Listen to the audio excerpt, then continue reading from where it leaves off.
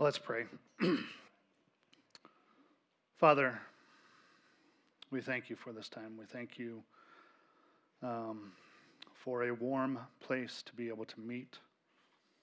We thank you for cars to be able to get us here. We do ask for those who weren't able to make it, that you would comfort them and help them to enjoy your presence in their homes. We ask, Lord, that you speak to us this morning. Lord, that you would help us to see you more clearly, to love you more dearly, Lord. May our love abound more and more because of you this morning. We pray in Jesus' name. Amen. Can you believe that the holidays are just around the corner? Snow tells us so, huh?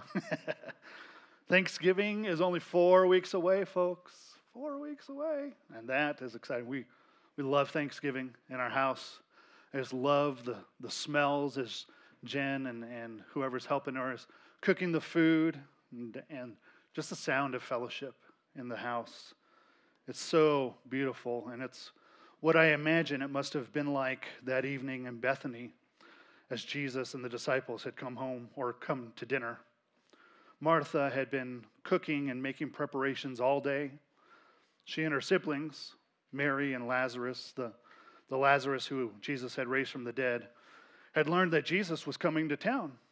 And so they were giving a dinner in his honor to lavish their love and appreciation on him. Around the table that evening were Jesus and his disciples, Simon the leper, whose house it was, and Lazarus. Now, I don't know about you, but can you imagine what that conversation would have been like that evening? Here on one side of Jesus is a former leper, and on the other side of Jesus is a former corpse. What were they talking about? I mean, had to have been amazing. There had to have been laughter, joy, tears, and just this profound sense of peace and warmth and comfort. At some moment during the evening, as Martha was serving and the men were around the table talking, Mary quietly approached Jesus, holding in her hands an alabaster bottle of this very fragrant and valuable oil. Trembling without a word, seemingly oblivious to everyone else in the room, with tears in her eyes and her heart overflowing with affection and devotion, Mary carefully broke the jar and began pouring the oil over Jesus' head.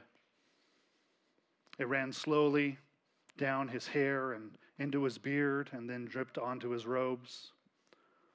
And then she knelt down at his feet and carefully drizzled the remainder of the oil over his feet. Her tears now flowing as freely as the oil, she then removed her head covering, loosed her long, dark hair, and tenderly wiped his feet with it. The aroma of the oil filled the room, the entire house, as everyone sat in stunned silence, watching all of it take place. Some were stunned in appreciation, some in bewilderment, and others in anger. Just then, the seemingly irritated voice of Judas fractured the silence. Why wasn't this fragrant oil sold for 300 denarii and given to the poor? The atmosphere of that moment that was so holy was now filled with tension. The other disciples looked uneasily at each other, momentarily pondering Judas's question. And then they joined in his indignation. There goes Mary again with her over-the-top emotionalism. But this time it isn't just annoying, it's costly. And so they scolded Mary. What a waste. Don't you know the good this could have done, Mary? Mary stopped and looked sadly at the floor. Her holy moment of lavish love to Jesus had been disrupted with aggravation and accusation. A brief moment passed, and then Jesus interjected, not by validating the disciples' criticism, but by defending Mary. Leave her alone so that she may keep it for the day of my burial. Why do you trouble her? She's done a beautiful thing to me. The poor you'll always have with you, and you can help them anytime you want, but you won't always have me. She's done what she could. She has anointed my body beforehand for burial. And truly, I say to you, wherever the gospel is proclaimed in the whole world, what she has done will be told in memory of her. And so we do this morning. We come to one of the most vivid displays of human affection for the Lord recorded in Scripture. It's an incredibly intimate moment where Mary pours out her love for Jesus. It's what this story that not only John but Matthew and Mark include in their Gospels is all about. Affectionate, heartfelt love for Jesus. So how would you have reacted if you'd been there? I couldn't help but wonder how I would have responded in that situation. Would my affections have been such that I would have acted like Mary? Or Martha? Or Lazarus? Or the disciples? Or like Judas? It's really a question about my heart, my affections for Jesus. How is my heart level love doing for him? How is your heart level love for Jesus doing? Do you find yourself yearning for a deeper love and more lavish affections for him? Affections like those displayed by Mary? Now, I can superficially answer the question with the answer that I know is right. But am I being honest? You see, I tend to have a strong propensity toward the intellectual and works aspects of love, while possessing a subtle aversion to the feelings and affections of it. Can any of you relate? Do you, like me, tend to want to embrace the head and hand parts of love while neglecting the heart aspects of love for Jesus? Affections and emotions like Mary expressed in this passage? Now, I need to clarify what I mean, and I don't want you to hear what I'm not saying. I'm not talking about different personality types. Some people are very outwardly passionate, emotive people. Others are quieter, more cerebral, and still others action-oriented. Several weeks ago, I was out in the foyer antechamber thing out there with Marcus, talking to a couple who were visiting for the first time. Kurt had preached that morning, and so the couple was inquiring as to what the rest of us were like. It was pretty entertaining listening to Marcus explain. Well, Bill, he's very cerebral and academic in his preaching, and Wolf, very quiet and gentle. And then there's Jason. Well, he's pretty passionate, loud, emotive. So one style is not better than another because it's what we're like. It's our personality. And John isn't implying here that one personality type or expression of love is better or righter than another. He isn't contrasting Martha's act of love of serving or Lazarus' act of love by sitting at the table with Jesus with Mary's emotive act of love. It's not about how they love, but whether they love. This story is about what's going on in their hearts, It's about their underlying affections. I mean, Judas' response doesn't seem all that bad, does it? I mean, come on. On the surface, it seems downright good, noble, right? I mean, caring for the poor, that's a good thing. Jesus spoke often of its importance. And I think that's probably why the disciples sided with Judas. But this story isn't about feeding the poor or proper stewardship. It's about the condition of their hearts. You see, this supposed act of righteous anger by Judas was devoid of righteous motives. His objection didn't arise out of heartfelt love for the poor or Jesus or the Father. And John tells us in verse 6, Judas said this not because he cared about the poor, but because he was a thief. And having charge of the money bag, he used to help himself to what was put in it. Judas's lips praised Jesus, but his heart was far from him. Contrast this with Mary's gift. Yes, it was tremendously valuable, but that isn't the point, because Jesus wasn't able to keep it for a rainy day. He only had a week of life left. The worth of the gift is symbolic of what her heartfelt love for him was like. It was a token of her love. Just like the Christmas present that I received from Katie in 2012. I remember that for several weeks leading up to Christmas Day, when I would get home from work, I'd have to knock on the door. Hold on! Wait outside in the cold, it'll be okay. Well, unbeknownst to me, I knew something was going on, but I didn't know what. Katie was working her little 12-year-old fingers to the bone, crocheting me this extravagant, beautiful blanket. When Christmas morning finally arrived and I opened it, I bawled like a baby. Why? Because I realized how personal and sacrificial the gift was, that it was a token of her love for me. The blanket symbolized the depth of her love. And that's what Mary's gift is doing here. It's a vivid outward symbol of her inward affection for Jesus.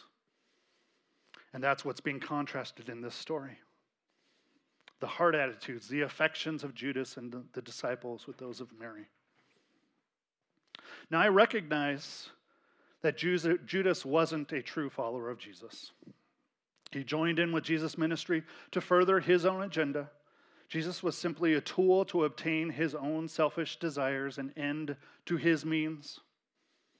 But the condition of his heart and his response are still very instructive for those of us who are true believers, just as it was for the disciples who were true believers but sided with Judas. Their initial response didn't mean that they were unbelievers like him, but that their priorities were askew. Their motivations were good. Their understanding of feeding the poor was correct. But their affection for Jesus that day was lacking.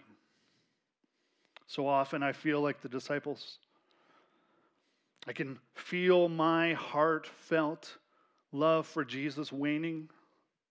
The intensity of my affections not being nearly what they should, considering his worth. Mary's overflowing affection and Jesus' affirmation of it was meant to be a positive example for the disciples and for me and for you. It's intended to be a picture of heartfelt love for Jesus that we, by her example, might desire and aspire to increase our heartfelt love for Jesus because he is worthy. That's the exhortation for this morning. To desire and aspire to increase your heartfelt love for Jesus because he's worthy. It's been my prayer for myself all week, for you all week, that your love would abound more and more, that the depth of your love would more closely correspond to His worth. Now let me reiterate that this is not about personality types. It's about what's going on in our hearts and our affections. It's not about how we express those affections. It's not about our personality type or how you or I display our love for Christ, but it's about increasing our affection for Christ. This is, after all, part and parcel with the greatest commandment. When asked which commandment is the most important of all, Jesus responded, "The most important is, 'Hear, O Israel, the Lord our God, the Lord is one. And you shall love the Lord your God with all your heart and with all your soul and with all your mind and with all your strength.'" Notice the adjectives that is repeated 4 times. All. You shall love God with all your heart, all your soul, all your mind, all your strength. This statement is what's called a merism. It's a literary tool where the various parts that are described, heart, soul, mind, strength, signify the whole. In this case, it's the whole, the entirety of you. In other words, love Him with the entirety of your inmost being, your thoughts and your affections. Love Him with the entirety of your outermost being, your actions, and with the entirety of all that you possess. Love the Lord with all that you are and all that you have, because He's worthy of your all. Loving God with our all means that He is our supreme treasure and our supreme pleasure. But like I said, I, as a more doctrinally inclined believer, tend to place greater emphasis on the head and hands aspects of love than I do the heart. It's not that these other aspects of love are unimportant or unnecessary. They're absolutely essential in loving Jesus. But focusing on them to the neglect of the other results in an imbalanced and incomplete love. David Mathis says, "The full-orbed Christian existence is multidimensional. We are summoned to think and love and do. We are summoned to think and love and do, all to the glory of God in Christ, and not diminish any of the 3. You see, I put great effort into having correct doctrine. Any of y'all relate? Walking obediently? Any of y'all relate? Which we should all do. But then sometimes I mistakenly infer that these are the sum and substance of my Christian walk. Ironically, nothing could be further from the truth. The problem with this is that my walk becomes more like a list of truths and deeds than of heartfelt love for Jesus. Praising lips with a distant heart. The goal of right thinking about God is right relationship with God. And the manifestation of right thinking and right relationship is right living. In other words, good theology ought to compel greater affection for Him. Good theology ought to point us to relationship with Jesus, to worship Him, to love Him all the more. And as those affections increase, then they'll overflow in my actions that will glorify Him. As Jonathan Edwards writes, true religion, in great part, consists in holy affection.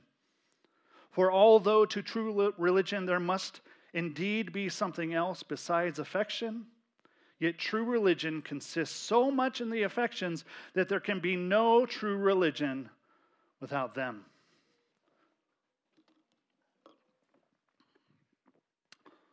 These heartfelt affections are found throughout Scripture. Just a tasting of them, Paul says, I count everything as loss because of the surpassing worth of knowing Christ Jesus, my Lord. He prays that believers' love may abound more and more in knowledge and discernment. Peter exhorts, though you have not seen him, you love him. Though you do not now see him, you believe in him and rejoice with joy that is inexpressible and filled with glory. And David could have used a lot of David's Psalms this morning. As a deer pants for flowing streams, so pants my soul for you, O God. My soul thirsts for God, for the living God. As Charles Swindoll says, being a Christian is about loving Christ so much that you want to know him, so much that you want to exalt him, so much that you want to please him, so much that you want to serve him, so much that you want to be with him, so much that you want to tell others about him. It's about this overwhelming, consuming affection for Christ. This is at the core of what it means to be a Christian. It's about this overwhelming, consuming affection for Christ. So I ask once again, how is your heart level love for Jesus doing this morning? Now, this isn't an all or nothing question. Either your affections must be as strong and lavish as Mary's or your Judas. It's not that simple, is it? And it never will be. If we're honest with ourselves, we all probably find ourselves somewhere on a pendulum between these two poles. And we're constantly moving on that pendulum, aren't we? Being a little more like Mary today and a little more like Judas tomorrow. Our affections for Jesus wax and wane, as does our love for him in proportion to them. Much of the time I find myself lacking this overwhelming, consuming affection for Christ that Mary was lauded for and the Scripture encourages. That's okay. It's okay. It's okay. It's reality this side of eternity. But what's not okay is if I'm content with the lack of affection and I don't desire more. I need a deeper love and greater affection for Jesus. I yearn for the intensity of my affections to be consistent with the value of his perfections. I need to seek to increase my heartfelt love for Jesus because he's worthy. So how can we do this? How can we strive to increase, to intensify these affections? Well, I see 3 ways modeled in this passage. We can strive to increase our affections by contemplating, communing with, and celebrating him. We can strive to increase our affections, number 1, by contemplating the worth of Jesus. How did Mary understand these things when the disciples didn't? By often contemplating who Jesus is and what he came to do. One essential way that we can increase our affections for someone is by contemplating who they are and what they've done. By spending time doing in-depth research on them and reflecting, meditating on their life and character. Now, everyone does this. And they do it regarding the things or people they most treasure. Take, for instance, the recent pop cultural moment with Taylor Swift and Travis Kelce. It's crazy, isn't it? That's what football games are. Is she going to be there this week? Since Taylor, get this, first attended one of Travis's games, his Instagram following has increased from 1.1 million to 3.9 million followers. Jersey sales have spiked more than 400%. Chiefs games viewership has increased by 27 million people. His podcast is now the number one listened podcast in all of America. Number one. And internet searches for him increased so much that he is now the third most searched public figure in the United States. Number one is, guess who? Taylor Swift. Why did this happen? Because of the Swifties. They are so devoted to her that though most of them weren't football fans and had probably never heard the name Travis Kelce before a month and a half ago, they want to know everything about Taylor. Even if it means spending hours searching the web to know what her possible boyfriend is like. By doing so, they come to know and understand her and grow in their affection for her. The same is true of us. The more time we spend trying to know and understand who Jesus is and what he's done, the more we reflect on him, the greater our affections will be for him. We see this in the life of Mary. One of the most important words in this passage is one we've probably all overlooked. It's the word therefore, verse 3. Mary, therefore. Mary's affections here are tied to something that Jesus has already said or already done. Now, we can refer to any number of previous events, but I think this is specifically referring to what happened in chapter 11. Remember that Jesus took her brother from the dead and raised him to life. That's pretty significant. And so Mary has experienced firsthand the power of Jesus. Now, before he raised him, while Mary was in tears, Jesus came by her side and wept with her. And so she had experienced firsthand the compassion of Jesus. And then there were the words of Jesus to her and her sister. Jesus had clearly communicated to them that their brother's death was for a greater purpose. And what was that greater purpose? That they would see and understand and believe that Jesus is the resurrection and the life, that whoever believes in him, though they die, yet shall they live. Mary had contemplated these words, as well as all the other things that she had heard about Jesus and from Jesus. And so she not only understood who he was, but what he had come to do. And so she realized why Jesus was traveling through Bethany. Because he was heading to Jerusalem, to the cross, for the Passover, to give his life for her, so that she and Martha and Lazarus would be reconciled to God and live forever. She, in that moment, knew that this was the last time she would see Jesus before he was executed. And it was the last opportunity that she would have to anoint Jesus for it. Listen again to Jesus' words. Leave her alone so that she may keep it for the day of my burial. The wording is interesting here. It could actually be, she has kept it for the day of my burial. You won't always have me, Jesus said.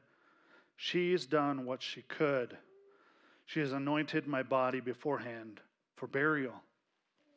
So Mary had been saving this oil for this moment, that she might anoint Jesus for the day of his burial. Mary knew this day was coming, the last time that she would see Jesus before he gave his life for her. And so she made preparations to anoint his body for death. Because she had contemplated Jesus' character, his words and work that he came to do, her heartfelt love for him grew, manifesting itself in this glorious moment. Thinking, contemplating Jesus is for the sake of loving him. It's a means to loving him. Spend time thinking of the excellencies and perfections of Christ's character. Meditate often on the matchless love that he displayed for you in the cross. He loves you. He died for you. He lived for you. Read and study and contemplate the Scriptures. This is where you see him most clearly, enabling you to love him more dearly. As Spurgeon writes, I must know him as the Word reveals him. I must know his natures, divine and human. I must know his offices, his attributes, his works, his shame, his glory.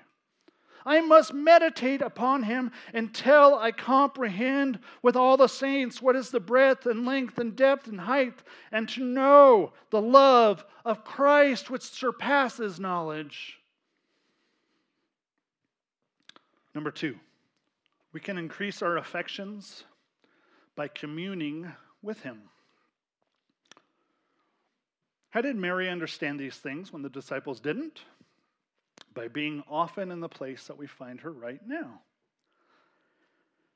The first place we see Mary mentioned in Scripture, Luke 10, she's described as sitting at the Lord's feet and listening to his teaching. The next time we see her in Scripture is when Martha tells her that Jesus has arrived in town. And when Mary heard it, she rose quickly and went to him.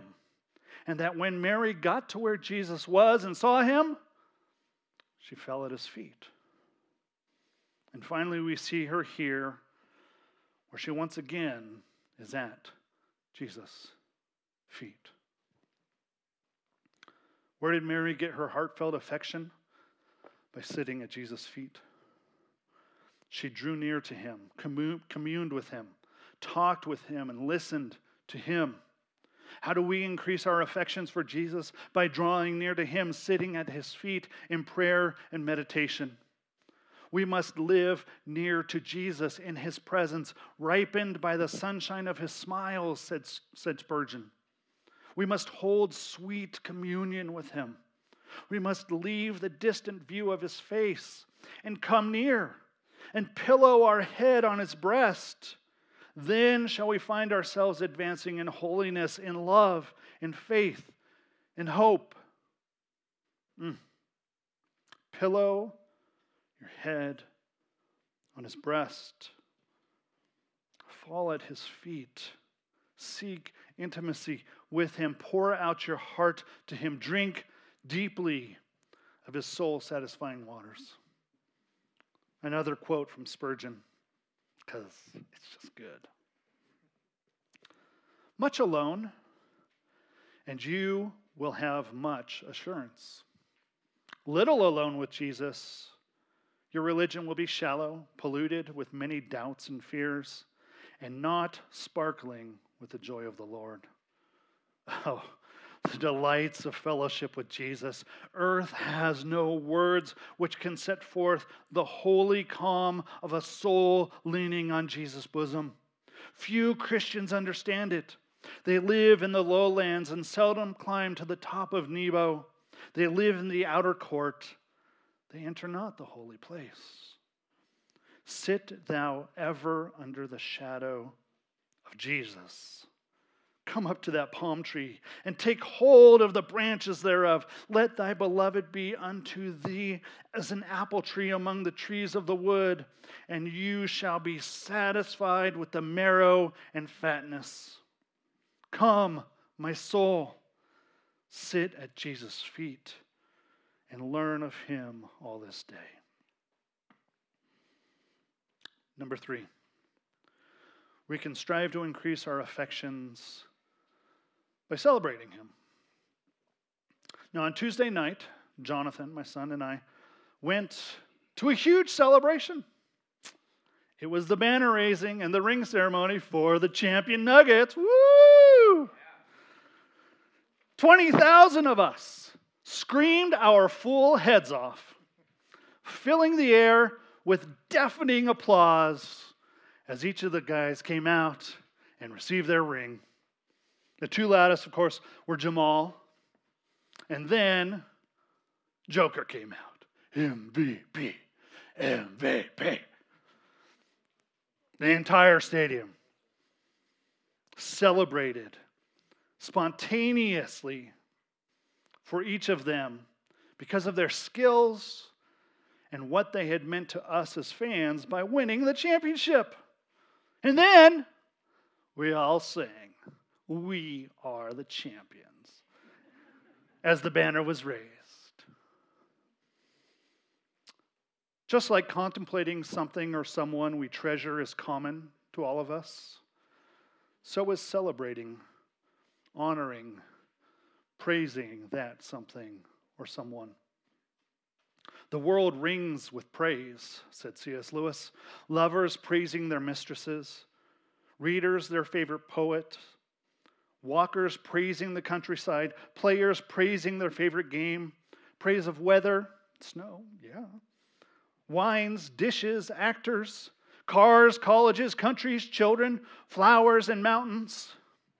Except where intolerably adverse circumstances interfere, praise almost seems to be inner health made audible. Inner health made audible. All enjoyment spontaneously overflows into praise. Why? Well, Lewis tells us why. I think we delight to praise what we enjoy because the praise not merely expresses, but completes the enjoyment. It is its appointed consummation. The delight is incomplete until it is expressed. The praise not merely expresses, but completes the enjoyment. Celebrating those we treasure completes our joy and affection for them, as it did here for Mary, Martha, and now Lazarus. They held a dinner to honor Jesus, to celebrate him. Martha cooked probably like she had never cooked before, making everything perfect for that evening. Why? As an overflow of her affections and celebration of Jesus. Lazarus apparently found the completion of his affection for Jesus by praising, celebrating Jesus in front of everybody. We're told that a large crowd of Jews gathered in Bethany, not only because of Jesus, but also Lazarus, because on account of him, many of the Jews were going away and believing in Jesus. Now, in what has to be one of the funniest lines in all of Scripture, John tells us that because of this influence of Lazarus, the chief priests made plans to put Lazarus to death as well. Did you catch that? Hey, we need to put to death the guy who was just raised from the dead. Huh? But wasn't he just dead? Well, yeah. And do you think that maybe by him dying a second time, then he will be like dead forever? Well, we hope so. I mean, what else can we do if death doesn't work? That's the question I was going to ask you. I'm not so sure how well you thought this through. Lazarus couldn't help but celebrate the one who raised him to life as the consummation of his heartfelt love and adoration. And how did Mary understand these things when the disciples didn't? By expressing her love for Jesus in celebration. Mary's act here was also the consummation of her overflowing affection for him. Jesus was infinitely worthy of all she was and of all she had, and to celebrate him one more time was the perfect completion of her heartfelt love for him. So too with us. Celebration is the completion of our affections, and it also increases them, doesn't it? Worship, praise, honor, adoration for Jesus not only completes our joy, but it enhances it. It's what we have opportunity to do every day, to celebrate Jesus, to pour out our affections for him in song, in prayer, in shouting. And especially on days like today and every Sunday, to join together with one heart and one voice with all the saints to praise Jesus and celebrate Jesus. Sundays are great. So we get to come together and we get to be like those fans at that stadium. And we get to lift his banner high as we praise him. We get to shout and praise Jesus out of our love for him and what he's done for us. We all need a deeper love and greater affection for Jesus like Mary. We do. It is my prayer that you yearn for and seek to increase your heartfelt love for Jesus by contemplating, communing with, and celebrating him. Let's pray.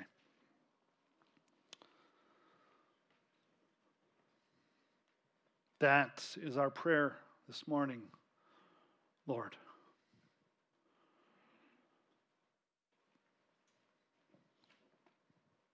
I want to love you more. Each and every person in here who believes in you wants to love you more. Lord, intensify our affection for you. May you become a greater treasure, a better pleasure. Everything that we need is in you. Increase our desires, O Lord, to love you. And then fill those desires that you have created with yourself. And we would love you more. We pray this in Jesus' name. Amen.